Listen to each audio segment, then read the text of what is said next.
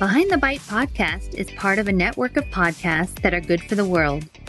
Check out podcasts like the Full of Shit podcast, After the First Marriage podcast, and Eating Recovery Academy over at practiceofthepractice.com/network.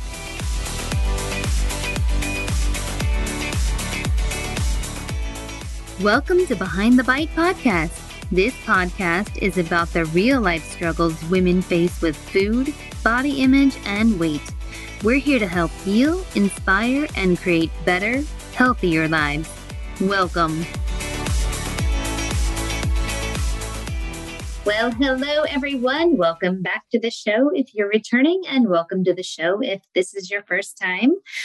So one of the reasons I started the podcast, if any of you know, if you're returning, is that I wanted to bring more information about eating disorders, body image, and just more information in general to the public about all that's going on social media and just bring awareness, give the right information. Because I think there's a lot of really wrong information. I think there's a lot of erroneous myths. I think that, the more we can talk about the realities of eating disorders and really be open and vulnerable and discuss things that we're all going through or really struggling with, then the more normal people can feel when they're going through things themselves, and the less scary things are going to feel to each of us if we decide we want to open up and share, our own stories and own struggles. And I think it'll open up doors for people to seek help,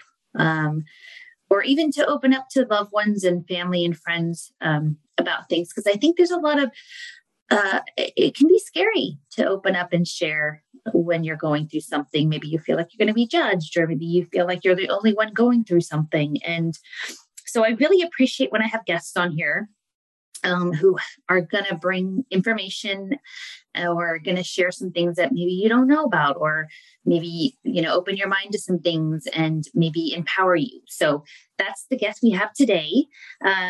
She's here. She's going to share a lot of great information. Maybe you know some of it, maybe you don't. But you know what? I just kind of want to jump in and hopefully you can learn some things, or, maybe you'll hear something that kind of inspires you. So with that, Serena Nangia is a longtime advocate for eating disorder recovery and the host of the Body Activism podcast and founder of the Body Activists. Serena has spent close to a decade building expertise on the way body image, media, and eating disorders affect people's daily lives. She is a frequent public speaker on the issue of fatphobia and actively works to elevate diverse voices of people of color and fat people. Serena's inspiration comes from her sister, Ellen, who struggled with an eating disorder for over a decade and is now in long-term recovery. Well, Serena, welcome to the show. Thank you so much for having me. So, I'd just like to get the audience to know who you are. And so if you wouldn't mind just kind of sharing a little bit about who you are and your background and how you got to this place in your life on being on a social platform and doing all that you're doing. Yeah, I really appreciated you allowing me to come on. My name is Serena Nangia. I use she, her pronouns. I kind of like to just mention a few of my identities before I start talking about things, especially on podcasts. People can't necessarily see. And so I identify as fat. I live in a fat body. That word doesn't apply to everybody who... Not everybody identifies in that way, even if they live in a larger body. I'm queer. Happy Pride Month this June currently. I am biracial, half white, half Indian. And sometimes I feel like I'm white presenting. I think I hold some privilege in that way. And I also am the older sister of an eating disorder survivor. So my sister Ellen is kind of part of where my work in the eating disorder field started. When I was in high school, I was experiencing body image issues and confused identity and feeling, I think, some effects of weight stigma and fatphobia, which I'll talk about in a second. and just feeling a little excluded. And even though on the outside I seemed very bubbly and reserved at sometimes, but I became more bubbly as I got older. So I was in high school and I joined this club called Rebel, which was the start of everything for me. It's a peer education organization that at the time was focused on in high schools and middle schools, having people use researched curriculum as well as their personal experiences to discuss among youth and within our schools about education on eating disorders, body image, media literacy, and all these important topics that I don't think we talk about enough at a young age.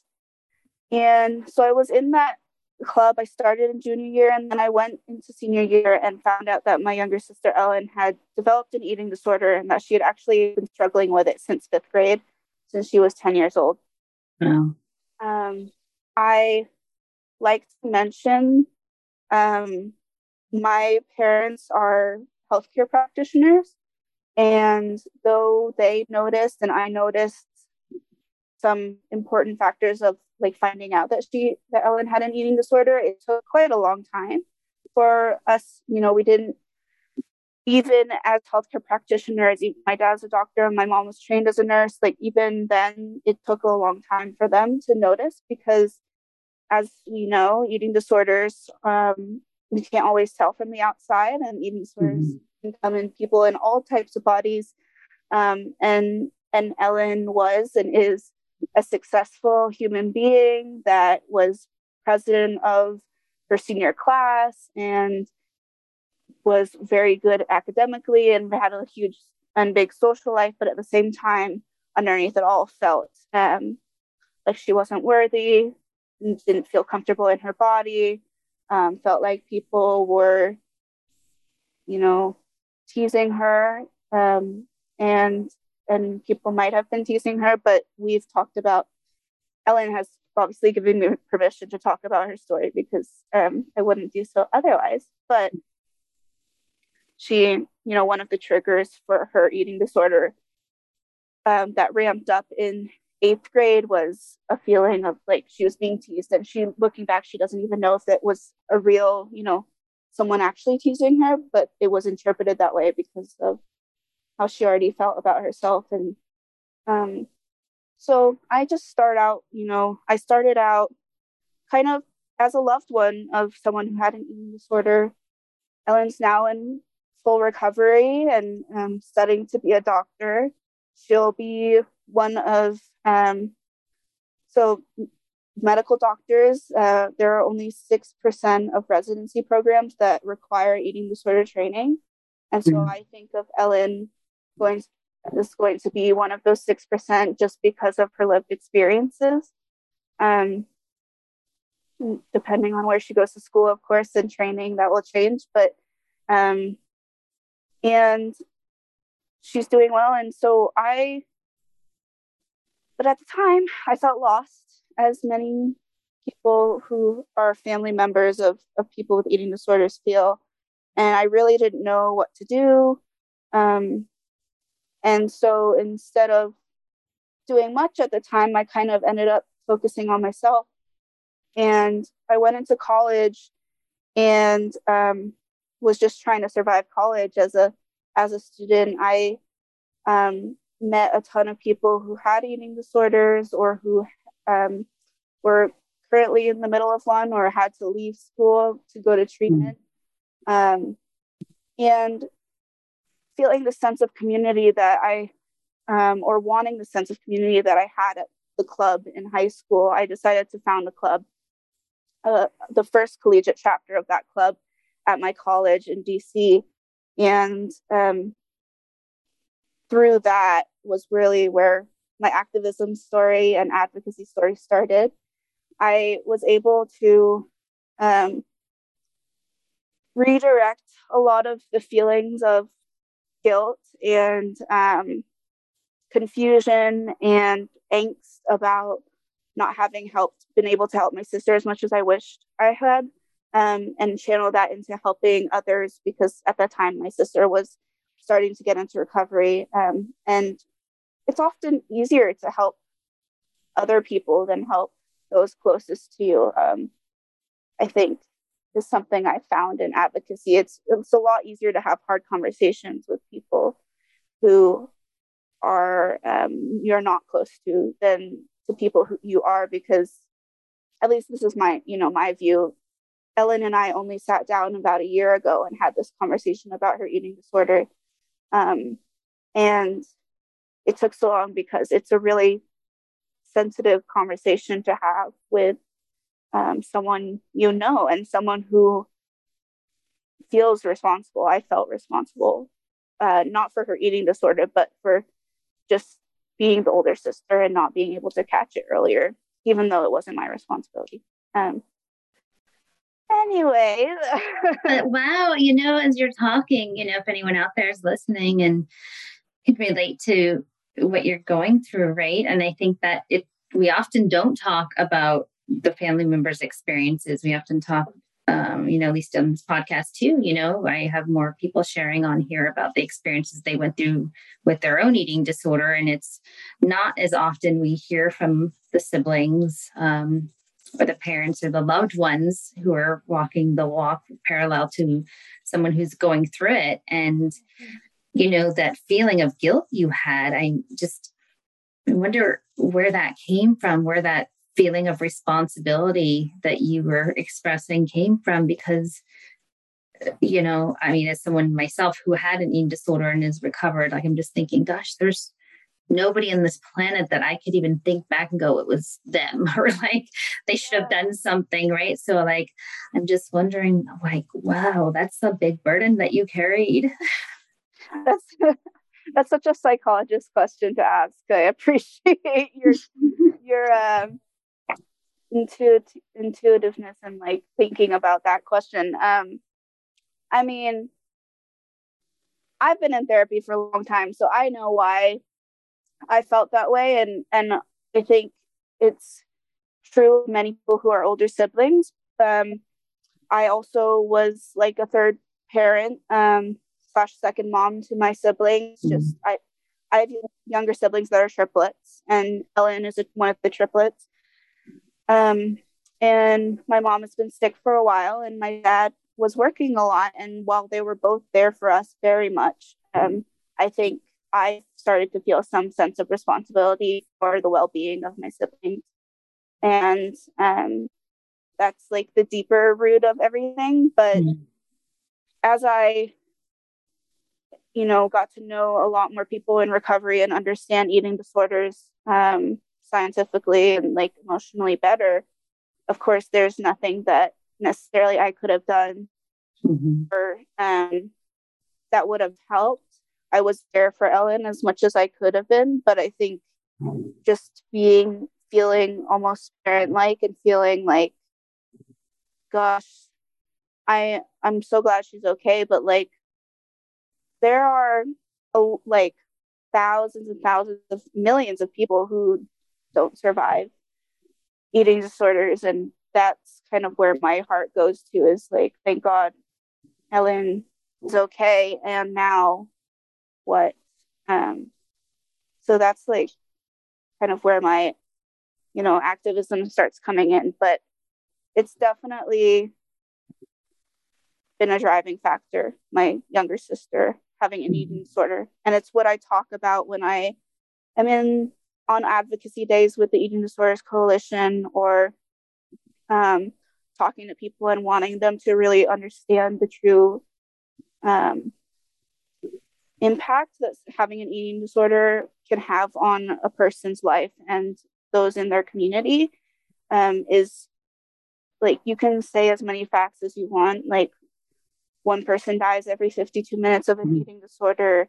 27 million people in the US don't have access to care, even though they have an eating disorder. And 30 million people in the US will have an eating disorder in their lifetime, which is larger than the population of Australia, which is 26 million. So I think about all those facts, and they're obviously astounding, but then having like a story to tell Not, I tell my sister's story in relation to eating disorders, but I also tell my story, which came after, a lot of it came after I started working on helping, raise awareness about eating disorders, um, and start talking about my story, which is I am fat, I live in a fat body, and the discrimination that I experience as a fat person. Um, and that kind of enlightenment came a little bit later. I think eating disorders are a little bit more of an accessible topic, even though they are so complicated and confusing for a lot of people. So, um, but I can go into the rest of my story. Yeah, no, I mean, I'd love to hear it if you're willing to share. That's why I'm having you on, because I think you have such important information and great messages to share with people that need to hear everything you have to share. So please. Yeah, thank you. Yeah, so when I was in college, I started attending conferences. I started this club, got to know a lot more, even more people who had eating disorders, were in recovery, started reading a lot, attending webinars, just educating myself really. And I attended one of the last years of school, I attended a workshop on Fatphobia. And it gave me a name. I was able to name this issue that I had been struggling with for my entire life. Mm-hmm. So for those who don't know, fat phobia is, oh, now I'm going to have to do it off of memory. I didn't bring up the definition. So fat phobia is discrimination based on weight or size of your body, of people's bodies, which shows up interpersonally. Like if I was talking to another person and they said something mean about my body, but it also shows up systemically. So fat people make $1.25 less an hour than their thin counterparts in the same for the same job with the same qualifications. 90% of emergency rooms don't have equipment like scanners that can accommodate people in larger bodies. And so much more. It's like 81% of dietetic students have biases against people in fat bodies. So there's a lot of systemic issues. It's not just like, oh, I feel hurt by one person. It's my actual opportunities as a person are being lessened.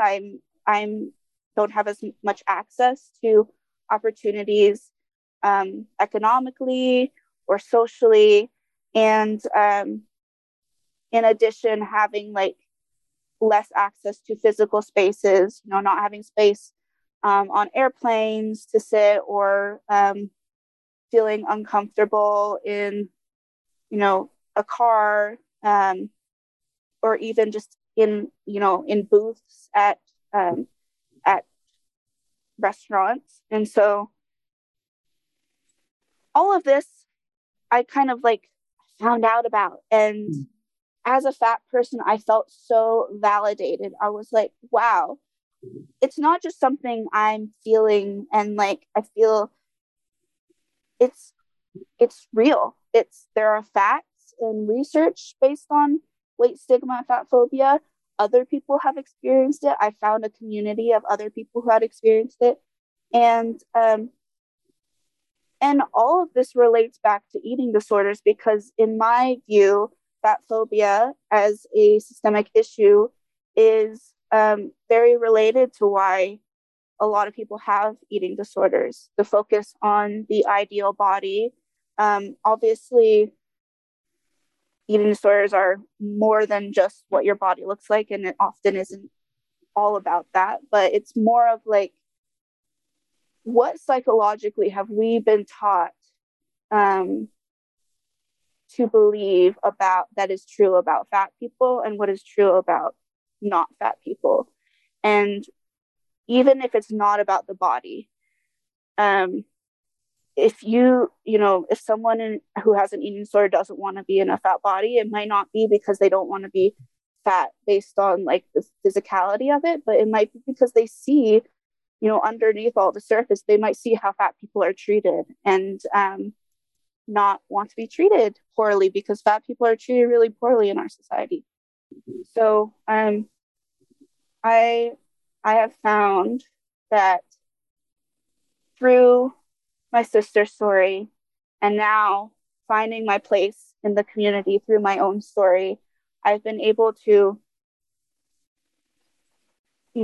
find a place in the world that feels right for me. I'm straddling the line between, teaching and educating about eating disorders to my knowledge and sharing my sister's story, as well as body liberation and fat phobia and about one of the causes, I believe, of eating disorders.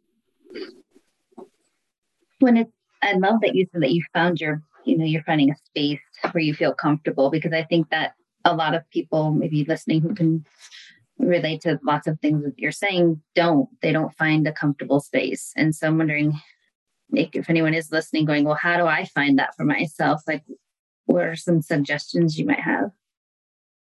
That's a super great question. And I'm not going to lie, it can be hard. And if you feel like difficulty in finding a community or a place, no matter what point you are at in your life, it's really valid and it's really common.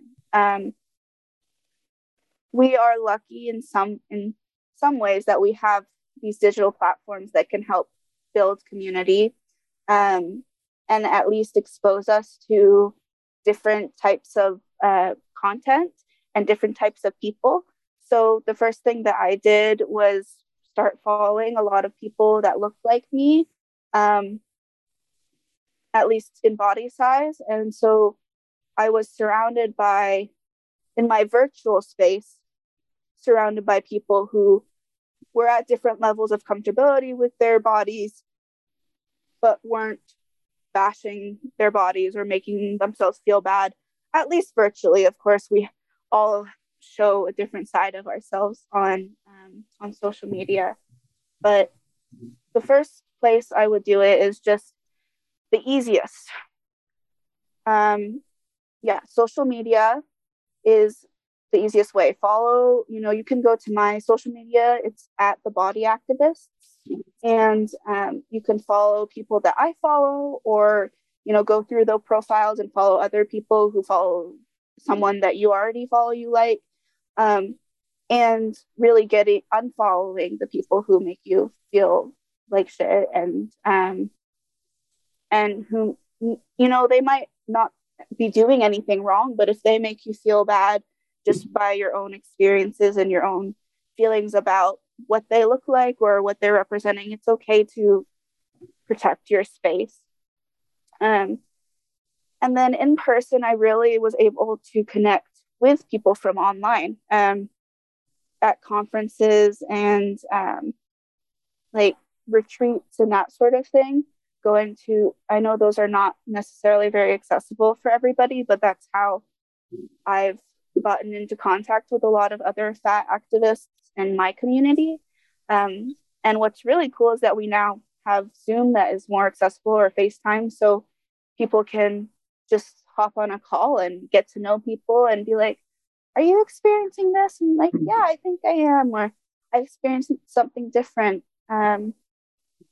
Writing about it can be really helpful, obviously, but also not only writing about it, but sharing writing, brings people into the fold of what you're experiencing.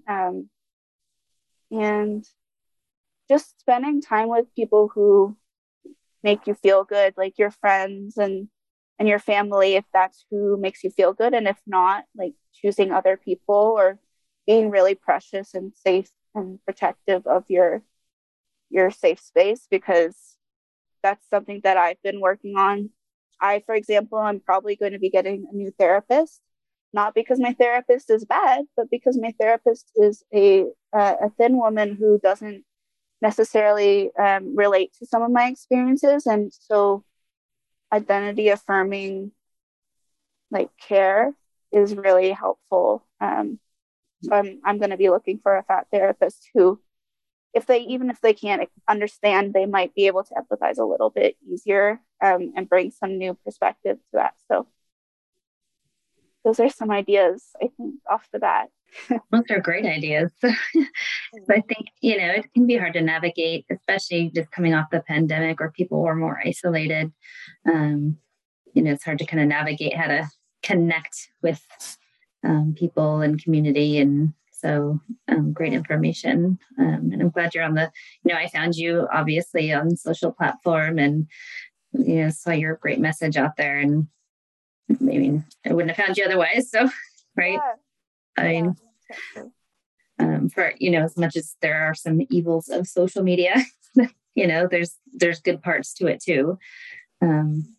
So I'm curious your take. Do you, I think a lot of times there's this negative connotation or these negative thoughts about what images are out there on social media and how it perpetuates, like that thin ideal and things like that. Are you finding that maybe it's shifting a little bit or getting better, or what do you think? Oh, that's a good question. I think as individuals, some individuals are starting to understand and be able to access a lot more diverse content. But unfortunately, there are algorithms and content creators, and not only individuals, but entire systems that are social media platforms that are built and make money off of pro eating disorder content. So there's one company that is pretty well known that makes $230 million a year off of pro eating disorder content. And so in my mind, that has erased some of the hope that I have. But I think, the reason that is so troubling for me is because no matter how much someone who is media literate and who knows how, is aware of how they feel when certain posts come up and they're like, no, thank you, or they block certain places, or they report diet ads, or those sorts of things, no matter how much we as individuals are able to try to protect ourselves, there are bigger powers at play that are trying harder to harm us. And it feels really distant to me for as far as understanding why they do that, except for the fact that they make money off of it. And as it's, kind of a branch off of the diet industry of, billions of dollars that is made by the diet industry.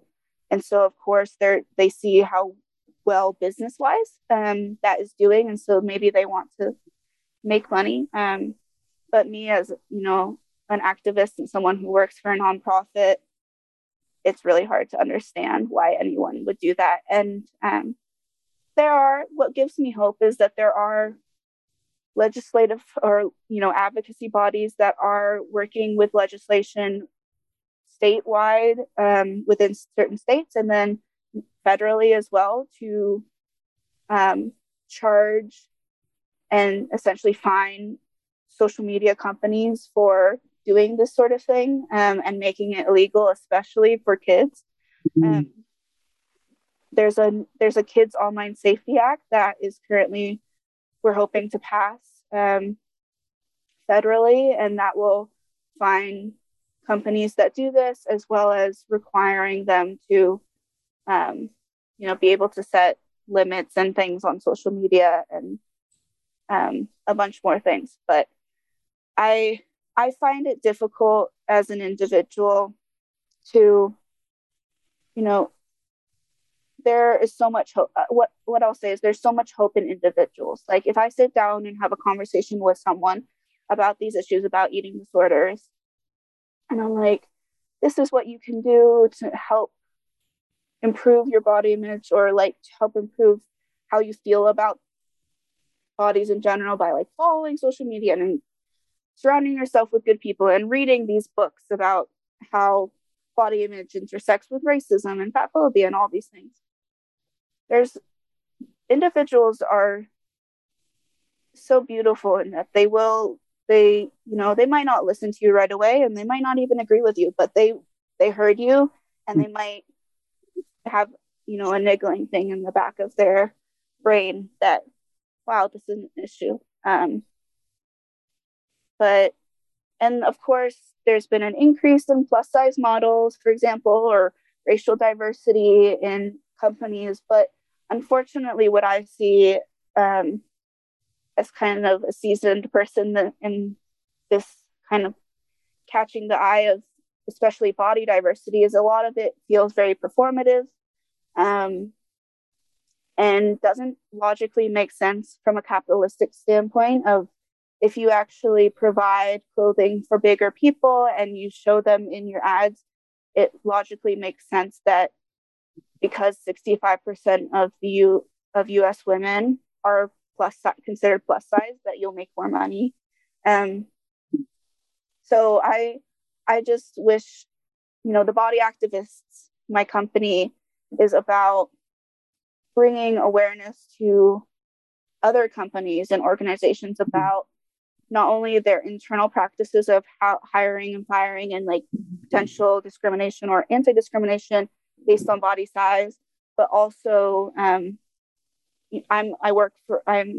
a marketing manager at an eating disorder nonprofit, and what I do in marketing is kind of analyze what is the least harmful, or what it can actually be helpful to people in marginalized communities or who have been marginalized. And so I would like to in the future be someone who companies can come to talk to, and who I can educate, but also direct to other people within my field who are more experienced on the impact of racism and body image, and the impact of gender affirming healthcare or not having gender affirming healthcare, and disability, and all of those things. I hope to see a world that where companies that have so much power don't harm people unintentionally or intentionally. Great. I love that you're doing this work, right? It's so needed. Yeah, I mean, I think that's been the biggest thing as women or men, whoever, like looking, to add these big companies, and that perpetuates, the norm and what's ideal. And so if they have somebody like you they can go to, that's where change starts. So really appreciate all this great work you're doing and all this information, that you're sharing here. I'm sure most people have no idea there's all this money behind it and these influence behind everything they're seeing. I mean, some awareness, but not to the extent that you just shared. I mean, that's it's huge. Shocking. Yeah. And I just found out the $230 million number last month, and I've been telling everybody because it is really important information to know. So yeah, I did not even know that's not you. When you said that, I don't know if you saw you can't see listening, but my jaw dropped down. What? That's wow. I mean, I knew the diet and beauty industry is like $76 billion in profits, but what you just shared is shocking and aggravating and all sorts of feelings I have, but blah. Yeah. I think one of the biggest and hardest things as an activist is to recognize the systemic issues and then find power and hope in doing as much as we can, and knowing that we're part of a bigger movement, not just individuals, not just small communities, not just the US, but a huge movement that has been going on for centuries, or at least decades, since the 1960s, and will keep going on until people, understand and actually make real change. Mm-hmm. And I think there's so much power in, people, like you said, sharing what they experience, because then you don't feel alone. You don't feel like you're the only one. And it's like, oh, this is a thing. This is something. This is not right. And so I do appreciate so much you coming on here and sharing your journey, your story, and giving so much information. And, now you've given, more information to more people. So, maybe they'll share some too, and they'll hopefully come and follow you, and, you'll get more information out to more people. That's how it works. So, so again, just to remind people, if they do want to come find you, follow you, how can they do that? Yeah. My name is Serena Nangia. If you want to follow me on Instagram, Facebook, Twitter, it's at The Body Activists. And my website is www.thebodyactivists.com. I also love to connect with people on LinkedIn. Feel free to message me. Yeah, that's it. Awesome. And if you didn't get that down, it'll be in the show notes. So don't worry, it's going to all be there with the link. So Serena, thank you so much. You are a pleasure. And thank you for doing all this fantastic, wonderful work you're doing. Much needed. Appreciate it.